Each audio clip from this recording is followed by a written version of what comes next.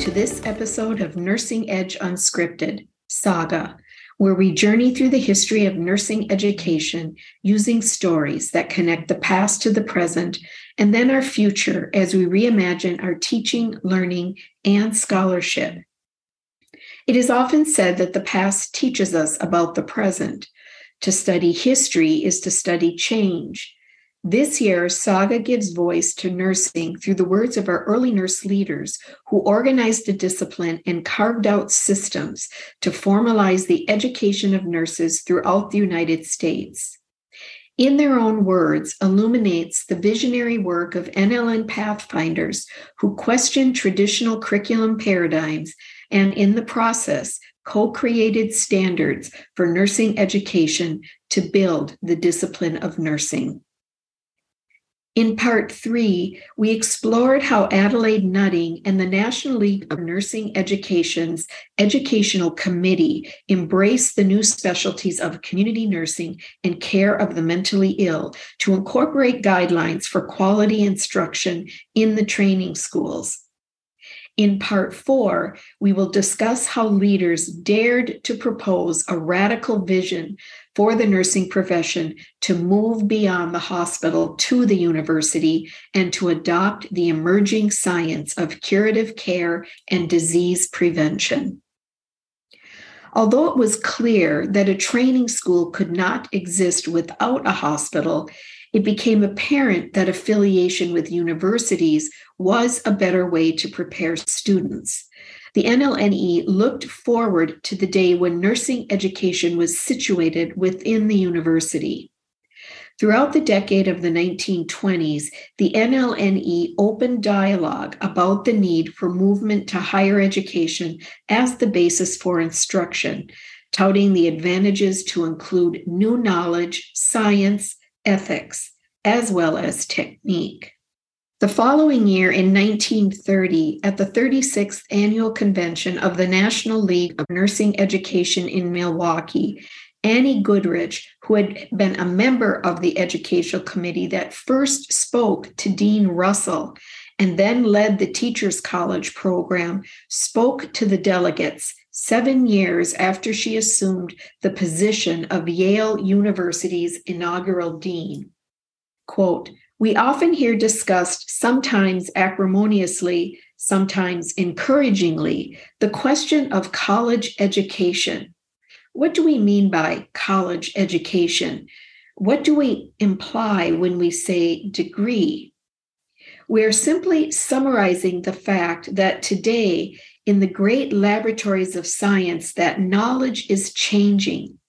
What created thing could be of greater importance than human life, and who is more concerned with the development of that creation than the nurse? We must require of our women in the future 2 languages, the language of the people and the language of science.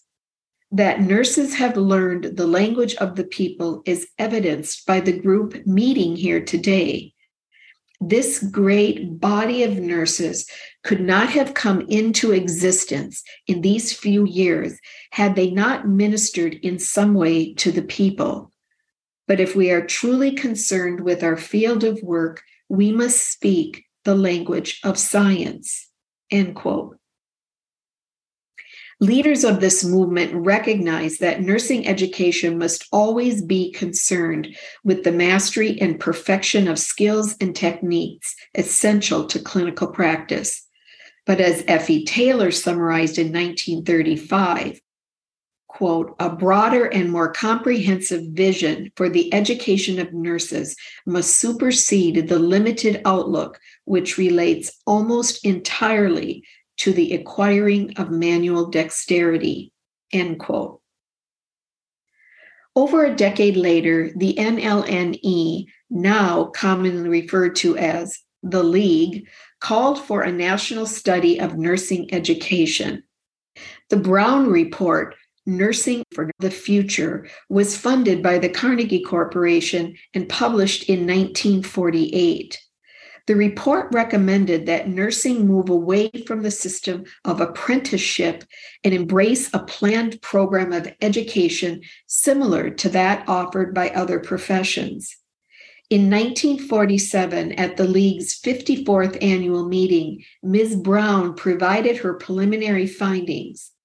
Following her presentation, Lucille Petrie, League president, urged the delegates, quote, to accept the report not merely as an evaluation, but as a guidepost of action, end quote.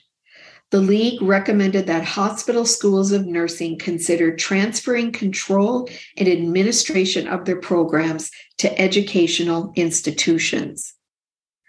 Although this radical transformation would progress slowly and is still evolving, the influence and courage of the League's early leaders in accomplishing reform and creating a vision to transform nursing and nursing education cannot be minimized.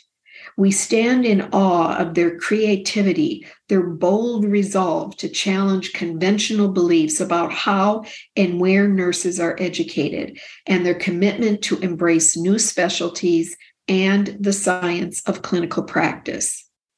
Perhaps M. Adelaide Nutting captured the essence of nursing education's early curriculum pathfinders when she spoke in 1923 of the spirit which guided their work. Quote, that spirit leads one to seek ever a better way, leads one to question, to grope for the right solution to the difficult problem. It alone leads to progress, end quote. That spirit, modeled by nursing education's early pathfinders, continues today as nurse educators explore ways to merge the increasingly complex foundational knowledge and skills needed for new nurses to practice safely and effectively. Radical transformation is not new to nurse educators and to the work of the NLN, and it alone leads to progress. And so the saga continues, and may our saga continue as we bring to a close this episode of Nursing Edge Unscripted, Saga. Thank you for joining us. And remember, good teaching doesn't just happen. Find your fit, push the boundaries, and celebrate the ahas.